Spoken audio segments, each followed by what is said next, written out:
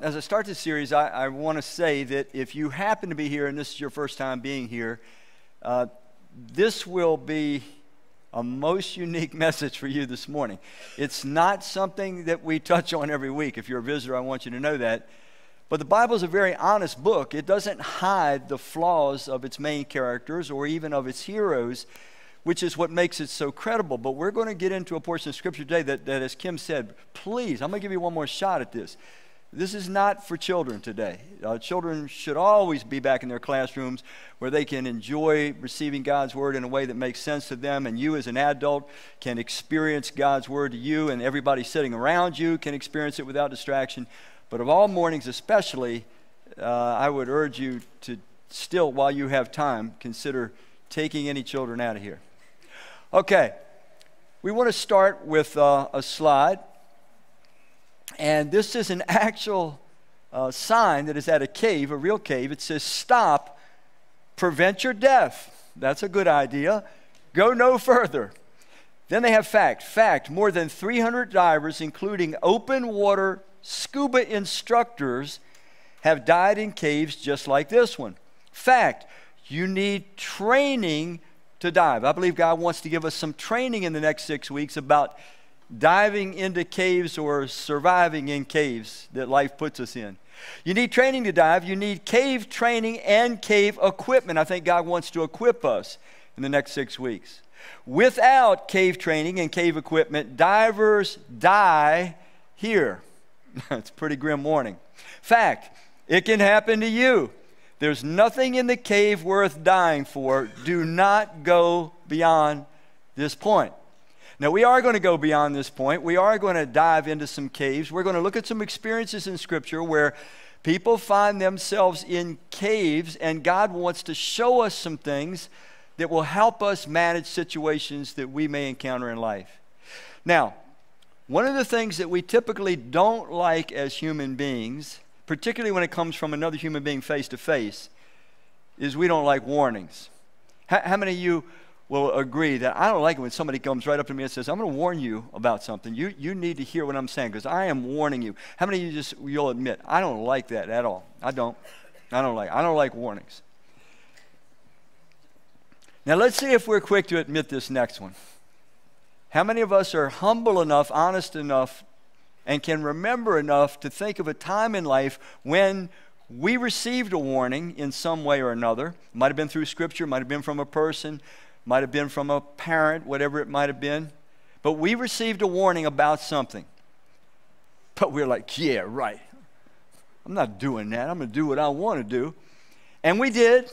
We did what we want to do. But now you're older and wiser, and you look back and you think, man, I so wish I would have listened to that warning. How many can identify with that? Okay. So warnings are good. Here's what warnings are supposed to be about. The purpose of warnings, they are not meant to frustrate us.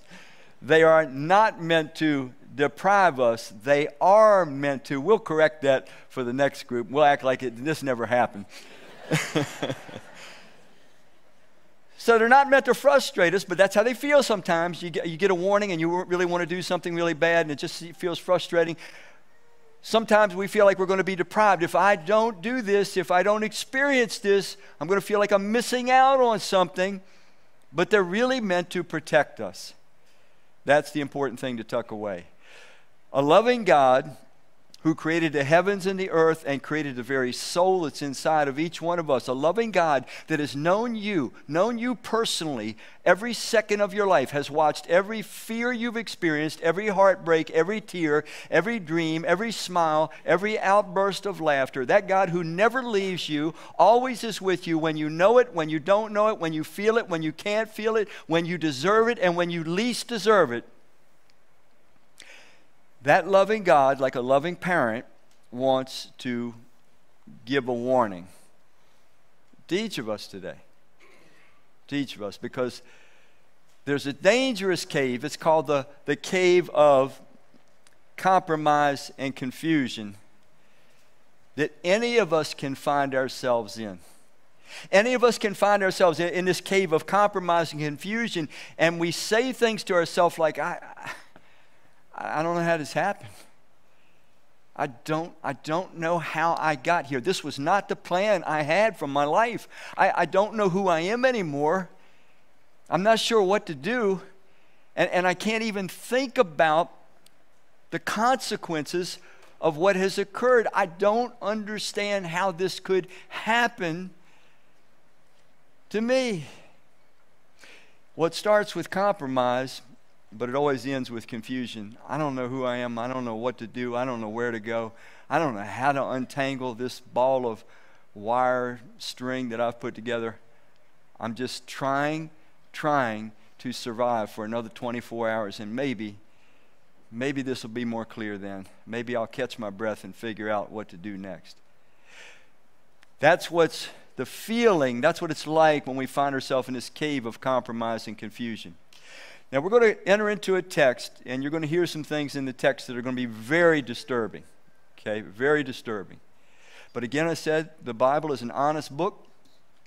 Doesn't gloss over the difficulties. One of the reasons that the Scripture shows some of the harsher realities that the human race experiences is because we have to be aware that we have sunk so far from the ideal that God intended for us.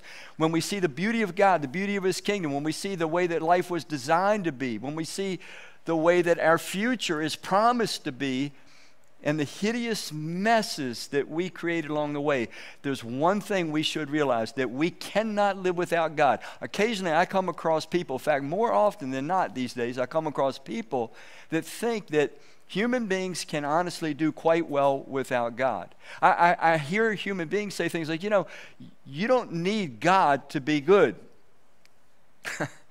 It all depends on what your version of good is. I mean, I can always compare myself to someone else, and I look pretty good compared to them. But that doesn't mean I'm good. The standard of good is the way that the Creator intended us to be. The truth says we're made in His image. The standard of good is Christ Himself. And the answer that, can human beings live without God? No, we can't, because we deteriorate. We do terrible things. We do unthinkable things. We that were meant to be beautiful and wear the beauty of God, we become pretty hideous left to ourselves. All right. I'm going to read the first verse, then I'm going to have to do a little bit of narrative explanation, then we're going to continue on with this passage, okay? Here we go. Genesis 19. But God had listened to Abram's request and kept, what's this guy's name? Lot safe, removing him from the disaster that engulfed the cities on the plain. Now I have to stop there and explain. So this whole story starts in Genesis 12. A man named Abram is living in a very sophisticated Sumerian city called Ur of the Chaldees. God comes to him and says, Abram, I want you to leave everything behind. Now, Abram was 75 years old at this time. He had probably built himself quite a good life. We find out scripturally he's wealthy. He has lots of cattle, lots of holdings. God comes and says, listen, if you'll trust me, and you'll follow me, I'm going to take you to a place you've never been before. I'm going to give you a land, and I'm going to make you a great nation, and you are going to be a blessing to the entire world. And I'm going to watch over you. I'm going to bless those that bless you, curse those that curse you. I'm going to make your name great. But Abraham, you've got to be willing to trust me. I'm not even going to tell you where I'm taking you. Will you follow me? And Abraham, in Genesis chapter 12, he does. Now, it's around 1900 BC when this occurs, almost 4,000 years ago from where we're at now. So Abraham starts out on this journey, and he takes his nephew, a man named Lot, with him. So Lot evidently left the Sumerian culture, a very sophisticated life, and also ventured out in trust in God with Abram.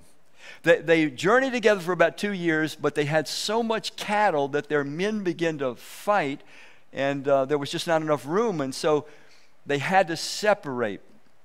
Now, time goes on, and all of a sudden, one day, Abram, it's about 25 years from the time Abraham started out on his journey, actually 24 years.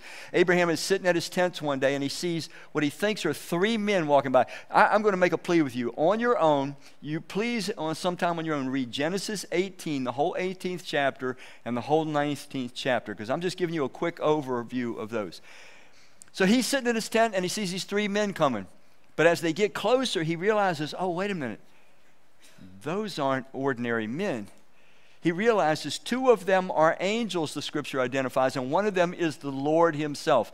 It is Christ nearly 2,000 years before he finally came to earth in human form. But he was in a human form then, the pre-incarnate Christ. They eat a meal with Abraham. And they have a conversation with Abraham about his wife Sarah, who for 24 years had been wanting to have a baby but couldn't have a baby. But how are you going to have a nation if you don't have a baby? God says you will have a baby, Sarah. But then God gives Abraham some bad news. He says, should I share with you what I'm about to do? And Abraham's like, sure. He says, well, you know about those wicked cities, Sodom and Gomorrah. And their wickedness has hit such an extreme that it's an emergency. It's like a fierce cancer. It has to be dealt with. And so God says to Abraham, he says, it's going to be destroyed. And Abraham knows something about Sodom and about his nephew. And he starts pleading with him about the destruction of the city. Anyway, the angels leave. They leave Abraham. They go toward Sodom. The Lord does not go with them. The 2 angels arrive in Sodom, and when they arrive, they make quite a stir. I don't know what they look like, but they must have looked different than the men of the city of Sodom. Mind you, they're angels. They could have been quite large. They could have been quite handsome. We don't know, but they look like men to Abram. At any rate, the men of the city of Sodom, they surround the house of Lot, who was living in Sodom, and they want the angels to be brought out to them so that they can have sexual relationships with them. That's the very thing Scripture says, quite clearly, quite graphically. They try to tear the door down so that they can rape these, what they think are men but are angels. The angels put a stop to that, and they tell Lot, who is living in Sodom, this place is going to be destroyed, and you got to get out of here. And he says, when you get out of here, don't even look back because the destruction is going to be bad.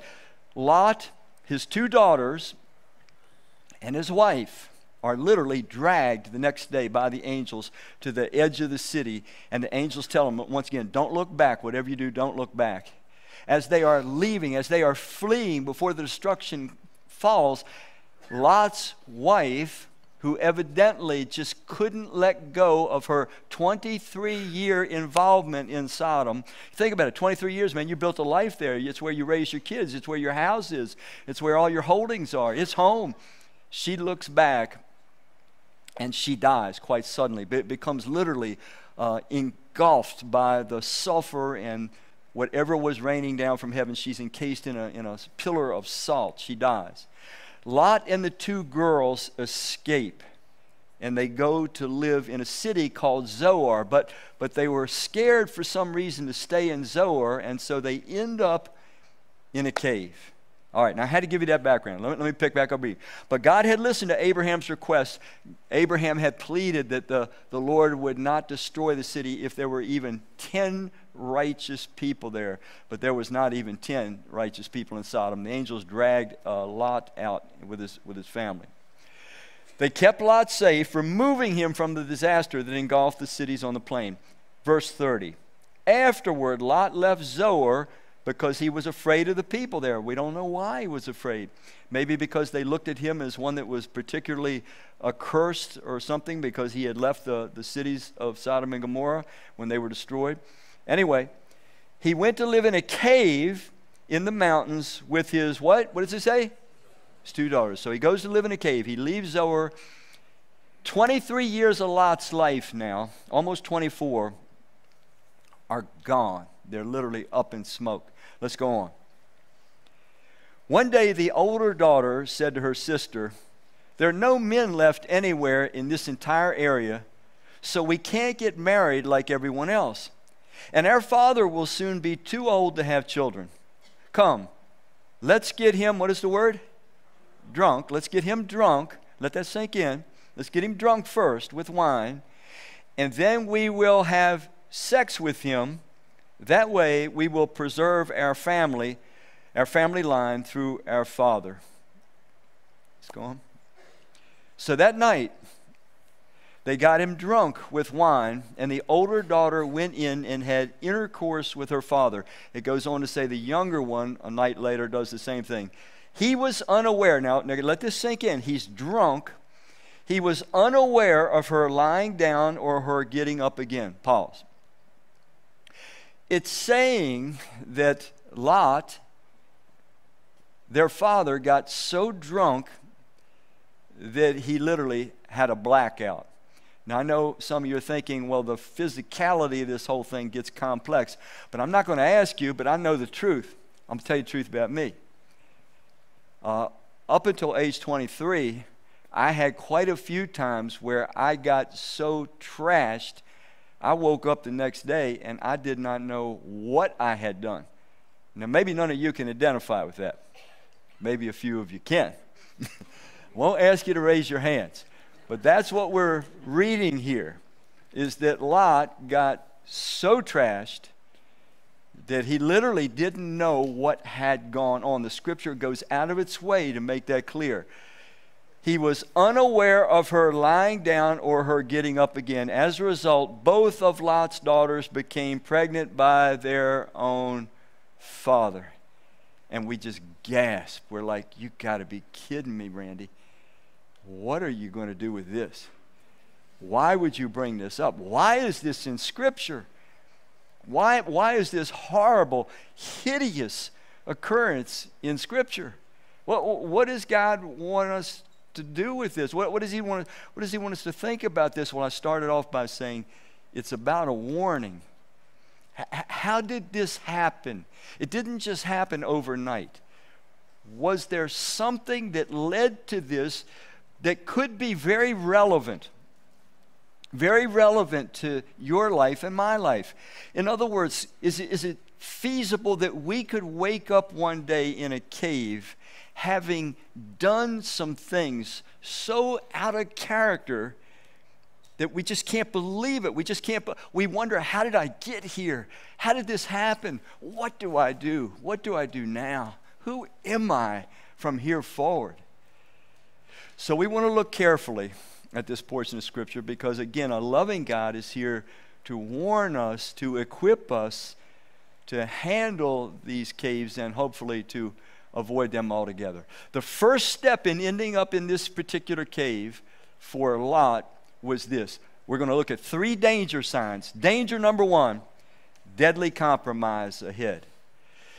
Lot ended up this way because he decided to make a compromise toward the good life, or the good life as he saw it. Let me read a verse. Genesis 13. Remember, he left in Genesis 12 with his uncle Abraham. He was walking with the man of God. He was walking in the path of God. He was walking in the will of God. But they had too much cattle. And so Abraham says, listen, you pick whatever land you want. You go one way, I'll go another way. We don't want our men to fight. Then Lot looked in the direction of Zoar. As far as he could see, he saw that the whole Jordan plain was well watered like the Lord's garden. So he looks out, he's spying at the land, and he's going to pick the very best land that he can find. Lot chose the whole Jordan plain for himself. Abraham lived in Canaan, while Lot lived among the cities of the plain, moving his tents as far as where? Sodom.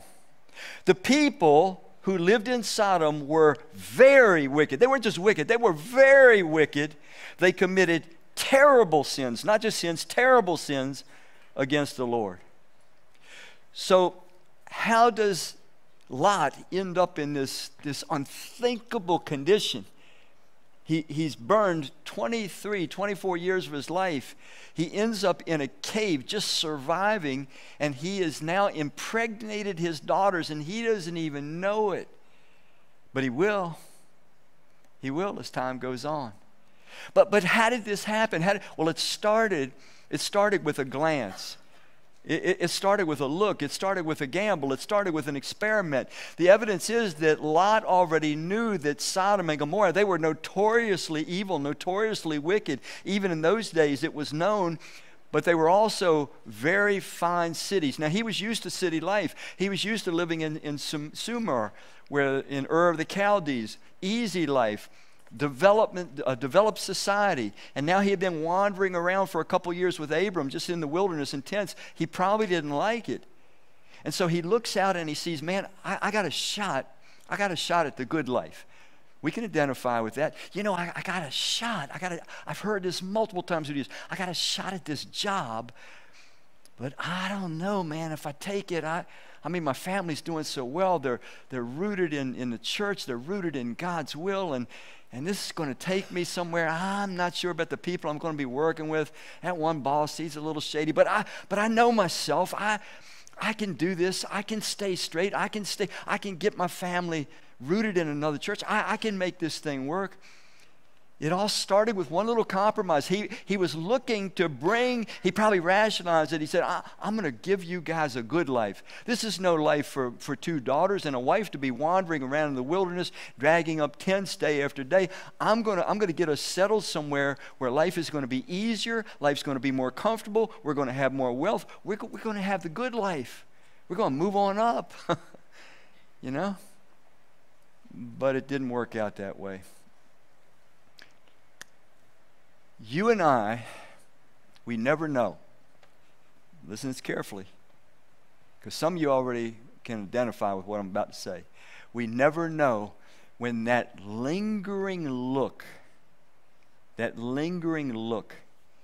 is going to send us on a trajectory that's going to take us somewhere we never wanted to go and never wanted to end. We had just one experiment. We just wanted to try something one time, but we had no idea it was going to change the whole trajectory of our life. We had no idea it was not going to just take us a little bit off course. It was going to end us so far off course that we end up in a cave and we don't know who we are while we're here. We don't know what to do with the mess. We've made multiple bad decisions on top of multiple bad decisions, but it all just started with a little compromise, a little rationalization, a little experimentation, a little lingering look. And some of us have had our whole lives jolted, ravaged, shaken, and darn near destroyed. I'm not going to ask you to raise your hands.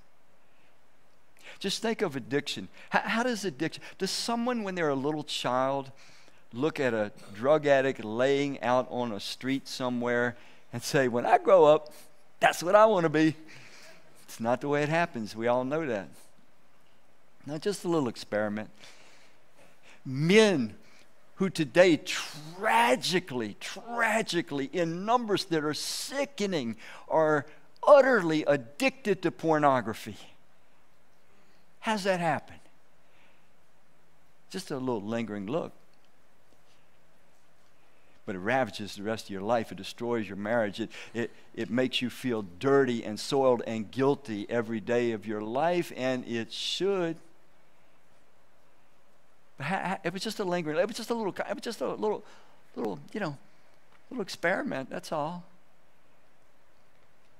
So this is not really foreign. He looks off and he thinks, man, I know that place is evil. I know this is not the right decision to make. I know I shouldn't probably do this. I know I should stay with the man of God, the movement of God, the will of God. But, man, this looks like it could be fun. And, I'm a city guy at heart, so he goes to Sodom and he settles down in Sodom. Let's look on. Luke gives us kind of a relevant application of how getting ourselves into those compromising situations can end up for a Christ follower. Jesus was giving a parable, the parable of the sower, how the seed, the word of God goes out and how it affects human hearts and lives. He says the seeds that were planted among the thorn bushes are people who hear the word, but as life goes on, worries, riches, and what's that word? Pleasures of life choke them so they don't produce, what does it say? Anything good. What is Jesus talking about? He's saying people that actually hear his word, actually, initially, it resonates with them, but then they just get busy, they just get distracted. There's just a lot of things in life to worry about. And then they start finding new pleasures and new ways to have fun. And then they start thinking about money, more money, newer, nicer, bigger, better, newer, nicer, bigger, better. And they get distracted, they get depleted. Their focus, their energy, their hearts are not focused on the word and the will of God. And the summation of their life is they don't produce anything good. I'm going to tell you, you got to figure this one out on your own. I made up my mind many, many years ago, age 23, frankly. I don't want that to be said about my life. I don't want, at the end of my life, when I stand before my Creator, who loves me, who wants what's best, knows a bit, when I stand before him, I don't want to hear him say, your whole life, Randy, was an absolute waste. You did nothing. You blew it. You were given much. You did little. That can happen, folks.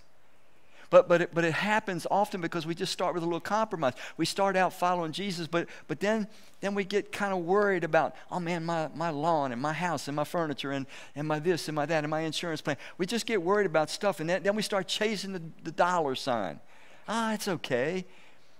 And then we try stuff. We have fun. I'm not saying that we shouldn't enjoy life, but I'm just saying what Scripture says. These things can so deplete us, so distract us, that at the end of our life, we produce nothing that God says, that was good. That was good. You're all free. We're all free to do what we want, and we're going to do what we want, ultimately. I made up my mind years ago, no. I'm going to follow Jesus fully, and I'm following him freely because he's won my trust, and I'm going to follow him forever. And if my life at the day of judgment turns out to be a bust, it won't be because I didn't put my whole heart into following Jesus. It will be that I just somehow, made an error that I couldn't understand. But I made up my mind I was going to be all in. So here's a good question. Are you all in, or are you pretty darn easy to get to make a compromise? That's a warning. Danger. Compromise. Are you pretty easy to get distracted? Or has the kingdom of God gotten such a grip on your heart that you create your value system, your priorities with the Christ and his kingdom first and foremost, and then you allow yourself to enjoy the rest of things with that kind of a divine prerogative ahead of it? All right, danger number 2, decadent culture awaiting. So he makes this choice. He's going to move his family into Sodom. I believe he knew fully what was going on in Sodom, that it was a place of madness, of perversion, of pleasure craziness, bad place. Everyone knew, exceedingly wicked place. But he pushes ahead, even though the danger sign was there, into a decadent culture that awaits. Now, once we make the compromise, we've let down the barriers, we've let down the safety mechanisms in our life. We're already wide open. We're going to compromise. We're going to experiment. We're going to try things that are not exactly God's will. Now, there's a culture that just waits to come flooding in to us and to completely saturate our minds, our lives, our schedules. And that's what happens. Let's look on. Genesis 13. The people, we've seen this before, the people who lived in Sodom were very wicked. They weren't just bad guys. They were very wicked. They committed terrible sins against the Lord. But he's going to move his family into Sodom. And so he does. Now, you don't have to move into Sodom anymore. Sodom is ready to move into you. It's ready to move into me. In fact, we can have Sodom right now. You can flip your phone. You can turn your phone on right now and welcome to Sodom. You can turn your phone on right now and you can have the filth, the perversion of the whole world right before your very eyes. It's really hard to get away from a culture that wants to destroy us and lead us not to be the people God created us to be, but to live contrary, completely contrary to that. We're the first generation in human history. I'm just going to be honest with you. You're more tempted than any generation that's ever lived on the planet. That thing that we call our phone, those iPads, those computers, those screens that we live with, and I'm not saying throw them all in the trash. We all know that's gone. That day is past. We've got to learn to manage. But these devices, they bring Sodom into our lives. And so we've got to find ways to be stronger, listen to me carefully, to be stronger than any human beings that have ever lived on this planet. Through most of human history, 108 billion people who lived and died on planet Earth, about 97% of them didn't even have electricity. We are living in a technological revolution, and we are tempted in ways that human beings have never been tempted before. We have to be stronger than ever. How many have ever heard of the Mariana Trench? It's supposed to be the deepest portion of the ocean in the world. It's like 7 miles deep. Now you can go on the Mariana Trench with a little rowboat, little cheap Sears rowboat. I guess Sears doesn't even exist anymore, do they? I don't know where you buy. Maybe they do. I don't know. But you get a little rowboat. 7 miles of water underneath you.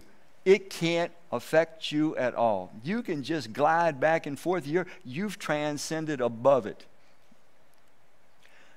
But if you get a little leak in your boat and you're out there in the middle of the ocean, shame on you. Because slowly but surely, it's going to fill up your boat, and then it's going to take you down. And you're not going to have any control of what happens there. Now, ironically, in the Mariana Trench, they found fish very deep down. Some of them 5 miles down deep. Deep enough that a typical nuclear submarine would just be squashed like aluminum foil. But they found fish down there surviving. How did they survive that pressure that a nuclear sub couldn't even take?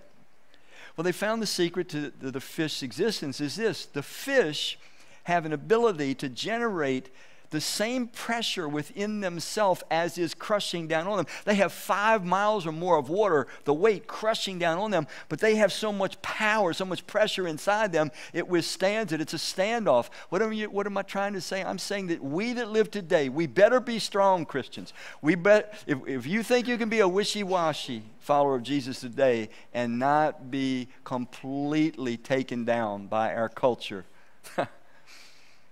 you're very naive. You and I, though, can be strengthened inwardly by the mighty power of the Holy Spirit. We can be strong in the Lord and in the power of His might. We can have sufficient force to resist the culture, to be lights to the culture, to be salt to the culture. We can have the force and the power of God that we are those that influence individuals in the culture but are never influenced by the culture itself. That's what salt does. Salt changes things. You don't change salt. That's what light does. Light exposes things. You don't close off light. But make no mistake, we can't be the day. Listen, I did a series of messages a while back called Tipping Point, and I tried to say very carefully in that series, the day is gone for easy breezy, wishy-washy following of Jesus. And if you don't believe me, you just wait to see what's coming down the pike. So we have to be careful of this culture because it's real. Here's a simple verse from 1 Corinthians 15, verse 33. Do not be misled. Bad company does what? Corrupts good character. We're social beings. And culture will influence us unless there's sufficient power of God in us, that we know who we are, we know why we're here, we know what the Word of God says, we know what the will of God is, and we will not be conformed to this present world, but we will be transformed by the renewing of our minds to become Christ-like in the midst of a very un-Christ-like world, an increasingly un-Christ-like world. Lot didn't have that. Let me share something with you before we get so down on our old buddy Lot. How many of you knew Lot didn't have a Bible? How many of you knew that? He couldn't go to the store and get a Bible. How many knew that? You see your hands? How many knew that the Bible didn't exist in Lot's day? Didn't exist. There was no Bible. How many of you knew that Lot never knew Jesus, never knew that God was this loving sacrificial God who displayed it by sacrificing himself on a cross and rising from the grave. And so he was 2,000 years, 1,900 years before Jesus, almost 2,000 years. He had no Bible. He had no Jesus. He had very little truth about God and very little truth about life. But that's not you and I, man. We got it all. We know the whole thing. We've got the Bible. We can get Bibles anytime we want. We can study the Bible anytime we want. Do you know how many minutes the average person spends on social media today in America? Somebody want to shout it out? 4 hours? They say the average is about 2.5 hours a day.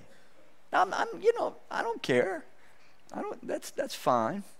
But let me just throw something out. Perhaps you've said this to yourself before. You said, darn it, I wish I knew my Bible better. I wish I knew more about God's Word and will. I wish I could get myself to spend more time in God's Word. Well, if you're average, you got about 2.5 hours every day. That if you wanted to just trade it up a little, maybe just take a half hour of it. I don't know. Maybe it would help. You think it might benefit you more if you took a half hour or an hour for the Word of God to get into you and you to get into the Word of God than what you're benefiting from your social media interaction? You're tempted like no other generation. No other generation has had the temptations you have. You have got to be strong in the Lord. You have got to be wise, because we live in a culture that will fill our boats and suck us down under, and we won't even know it's happening. We won't even know why we think differently.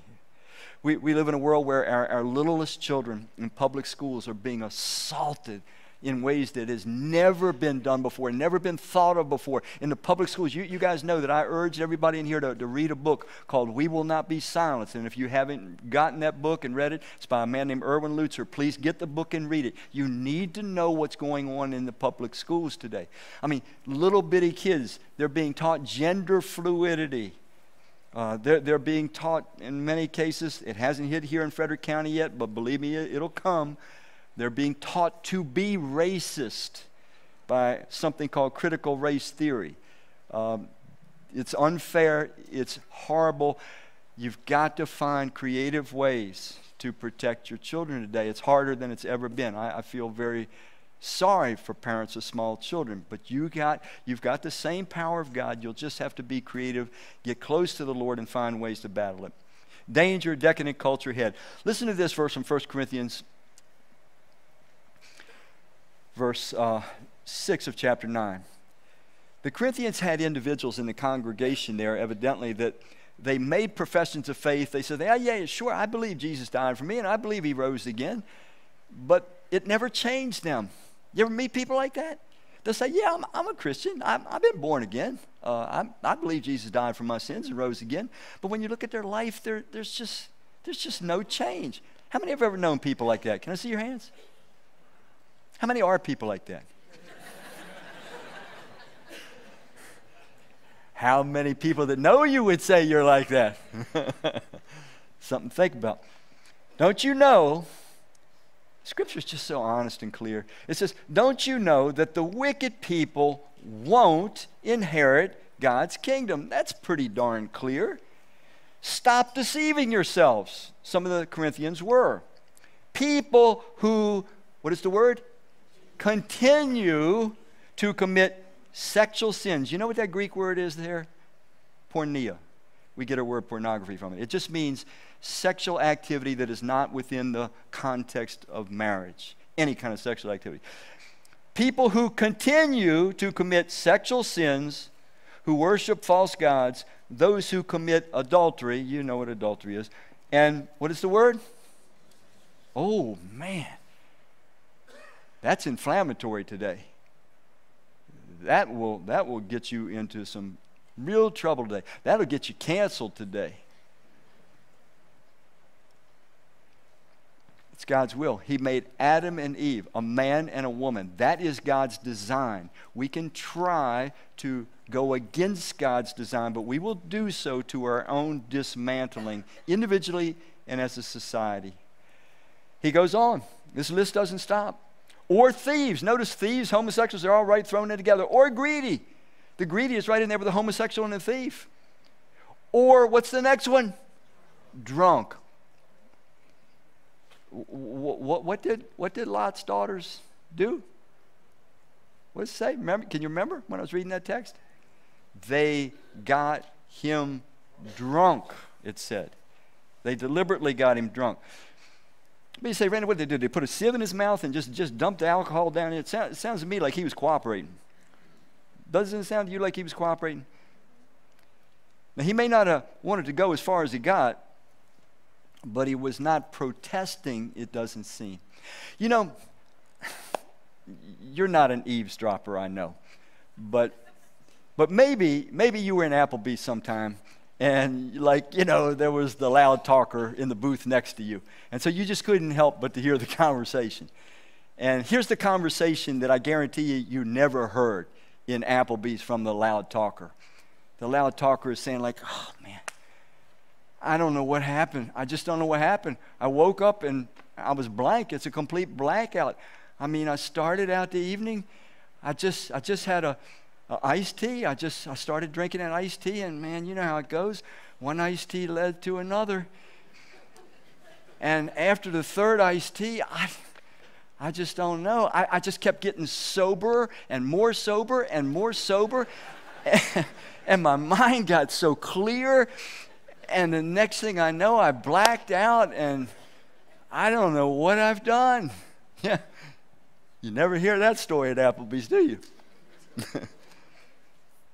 But I'll bet you some of us in this room have had to tell that story on ourselves. We sat there like, I have no idea. Tell me slowly what I did. Please make it easy on me if you can, because I started out just a couple drinks. I never intended much, just a drink or two, and next thing you know. That's on the list, folks. Why would drunkenness be on the list? Because when we are drunk, we no longer have control of ourselves, and that is unloving.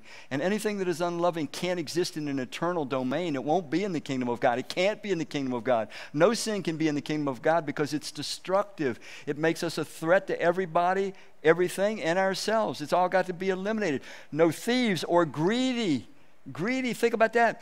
Or drunk, or who use, what does it say? Randy, it's just words, man. It's, everybody cusses. The movies cuss today. Everybody cusses. Ever since Clark Gable said, frankly, my dear, I don't, oh, he said that in the movie. But God sees it different. Words have meaning. Every culture, every language has profanity.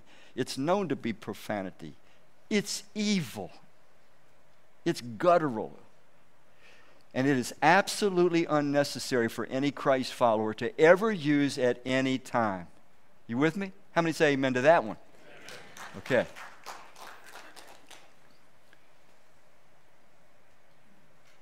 Right with abusive language, or who rob people, will not inherit God's kingdom. So, Paul is pointing out to the Corinthians, he's saying, listen, this cultural thing that's so normative in Corinth was a bad place like Sodom. He's saying, you need to know this kind of conduct, it's never going to be allowed in the kingdom you say you're a part of. So he goes on and says this. He says, in the past tense, some of you were like that. You used to be thieves, you used to be homosexuals, you used to be drunks, you used to be users of profanity and all those things. You used to be greedy. He's saying you used to. But you were washed clean, you were made holy, you were made right with God in the name of the Lord Jesus Christ and by the Spirit of our God. What is he saying? He's saying, but some of you guys are the real deal. When you saw the beauty of God in Christ and you saw his sacrificial love for you demonstrated on the cross and the mighty power of his resurrection, you knew he was the way, the truth, and the life. And you said to yourself, let everybody else follow whoever they want. I'm following Jesus. And if he says sin is destructive to me and he wants to save me from my sin, then I am going to follow him away from sin and toward righteousness. He's saying that when these people actually put their trust in Christ and became his followers, All those things, their greed was in the past. Their drunkenness was in the past. Their fornication was in the past. Their adultery was in the past. And all the other things that were on that list. And he says, if those things were still going on, he's telling to the Corinthians, he's saying, you're deceiving yourselves. It's one thing to be in Sodom. It's another thing to have Sodom inside you. And Paul is saying that when a person puts their trust in Christ, the spirit, the culture of Sodom has no place left anymore. You say, Randy, do you become perfect overnight? Is that what you're saying? Of course not. But there ought to be measurable progress if we're honest and sincere. All right. Danger number 3. Disproportionate catastrophe assured. When we compromise and when we get ourselves immersed in a culture that is counter to the word and the will of God, you can count on it. It's just a question of when. It's not if. It's when is it going to happen? When's the bottom going to drop out? We might paddle pretty well for a while. Lot made it for about 23 to 24 years living in Sodom. He might have been looking every day at his holdings and saying, man, I'm glad I made this move. I could have been out there in the wilderness with Abraham living in a goofy tent, but man, I got money piling up here in Sodom, and I have all kinds of enjoyable things to do every day. It looked pretty good for a while. It looked like he was getting on with it, but then it changed. Danger, disproportionate catastrophe assured. Let's go back to Genesis. Afterward, Lot left Zoar because he was afraid of the people there, and he went to live in a cave in the mountains with his 2 daughters. And we know what happens after that, don't we? We know what happens in the cave. It says in verse 33, and first the older daughter said, let's get our dad drunk. And let's have sex with him so that our lineage won't be swept away. They were scared. They were insecure. Their minds were clouded with the thought of Sodom. They were ignorant and foolish. They were so far from the kind of beings, beautiful beings that God means for us to be. But they were just completely left to be educated by Sodom, it appears. It appears that Lot didn't have an awful lot of influence on him. So they get him drunk, and then he gets so drunk he doesn't know what's going on. He doesn't know when the daughters lay with him, and when they get up, he's oblivious to it. But I guarantee you, 2-3 months down the road, he had to face this, didn't he? Now, Jesus said this about constructing our lives improperly, that it can look okay, it can look like we're succeeding. Listen to me carefully, because some of you think you're succeeding, but you've compromised. You're fully immersed in culture, an ungodly culture, but you think you're succeeding. I hope this isn't true, but I know people well enough to know in a room this size, it's true for somebody in here. So here's what Jesus said. He said, everyone who hears these words of mine and does not what? Act on them. You can hear the word of God. You can even say, I like the way that sounds. I like that idea. But if you and I don't act on it, don't internalize it, don't obey it, doesn't matter. Everyone who hears these words of mine and does not act on them will be like a stupid man who built his house on sand. The rain fell, the rivers flooded, the wind blew and beat against the house, and it collapsed, and its collapse was, what is the word? Horrendous. Have you ever heard of a portion of Scripture more horrendous, more ugly, more shocking, more jolting, more uncomfortable than the one I dealt with today? This man has to go on in life being a father or a grandfather or both. I don't know what you call it, to these children. The children grow up to be 2 tribes that become the enemies of Israel, the Moabites and the Ammonites. They are constantly attacking Israel. Howbeit, way down the line, there's one great Moabite that rises up. Her name is Ruth. The whole book is in Scripture about her. She becomes the grandmother of King David. She's in the lineage of Jesus. So we see God's grace even in a cave situation. But what about Lot? Okay, so we see this man's life is a blowout. It just comes crashing down in the most hideous scripture that may be in the entire Bible. What happens to Lot next? Well, we don't know. The Bible goes silent. He's left there in that cave with his 2 impregnated daughters. But would you like to know the rest of the story about Lot? There is a rest of the story. Here, the rest of the story. 2 Peter, 2,000 or more years later, the silence about Lot is lifted, and God speaks. And here's what he says. And if he, meaning the Lord, condemned the cities of Sodom and Gomorrah and destroyed them by burning them to ashes, making them an example to ungodly people of what is going to happen to them. Okay, so what about Lot? And if he rescued Lot, what kind of a man? Righteous man? A righteous man who was greatly distressed by the immoral conduct of lawless people, for as long as that, what kind of man? Righteous man lived among them day after day, he was being tortured in his, what kind of soul? Righteous soul, by what he saw and heard in their lawless actions. You're going to see Lot, if you're a follower of Christ, you're going to see Lot in heaven. Lot was declared a righteous man. Abraham was declared righteous when he put his trust in God. Genesis 15:6, Abraham trusted God and the Lord credited it to him as righteous. All through the New Testament, all through the Bible, when a person puts their trust again in God, as he's revealed in Christ, we are declared righteous. We're rightly aligned once again with God. So the rest of the story is that even though Lot pretty much destroyed his wife and his daughters, he made it out okay. How does that make you feel? I mean, could it be possible that you and I, we make it out okay? We have that internal pressure that can withstand the external pressure, but we involve other people that can't take it, that succumb to the temptation? Are we responsible for them? It doesn't look as though Lot's being held responsible. It says in judgment, we're only going to be judged for our sins. We're not going to be judged for, what influences we had on other people, to a degree at least. But how does this story end? I mean, is it something that should cause us to say, well, wait a minute. What could Lot have done differently? How could this 25 years of his life that is literally goes up in smoke, how could it have been dialed back and reversed? What if Lot, instead of separating from Abraham, would have said, Abraham, you can just have all my flocks, man. I'm out here following you anyway. You're the man of God. You're the one that God's revealing truth to. You've got the word of God. You've got the will of God. I want to follow you and be like you. Where you go, I will go. What you do, I will do.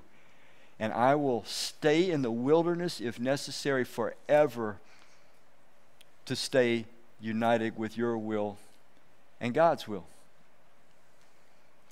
Wonder what would have happened to his wife. I wonder if she would have turned out a different lady. She might not have. We don't have any guarantees that our family members or our loved ones are going to turn to Christ, but it's something to think about. I wonder if at least his daughters would have ended up married and having children in a healthy way.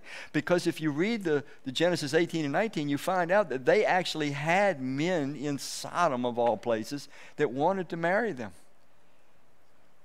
So, what is the big warning then for you and I? A loving God warning.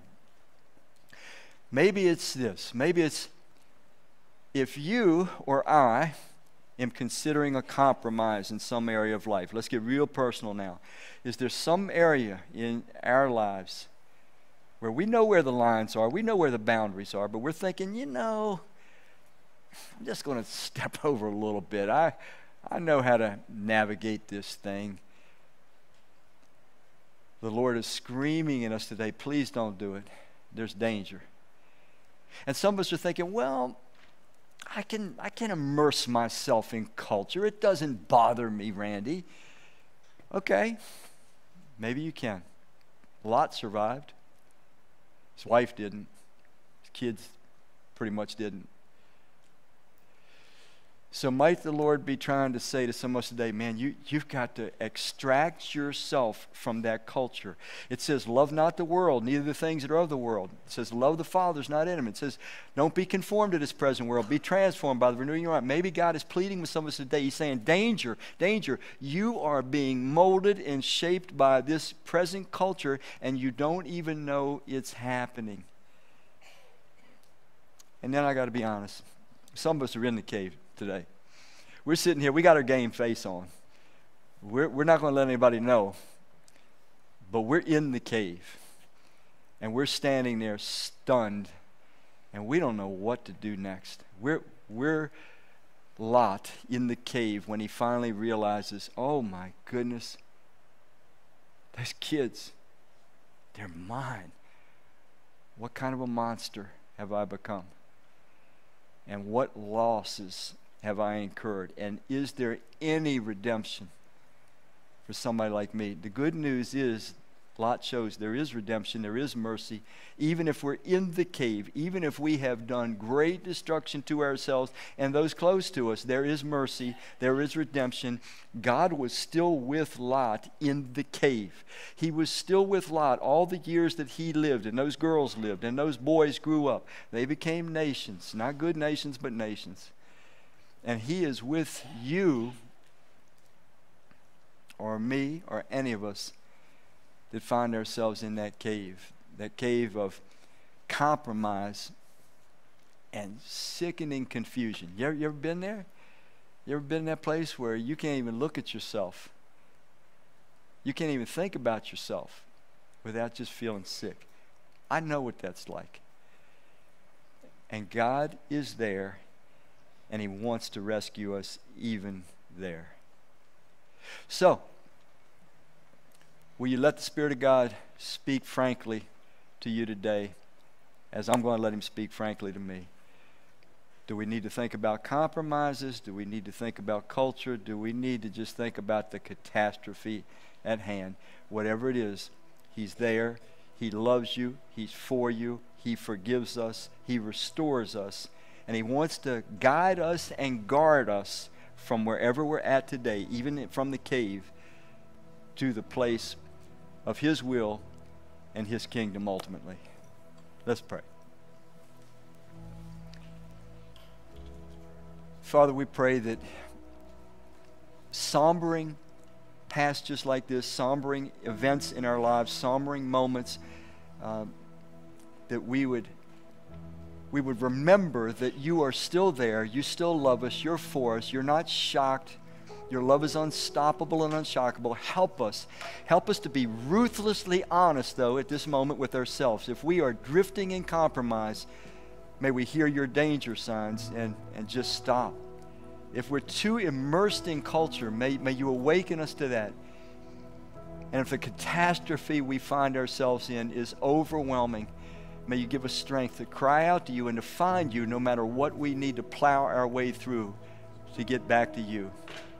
I ask all these things in Christ's name. Amen.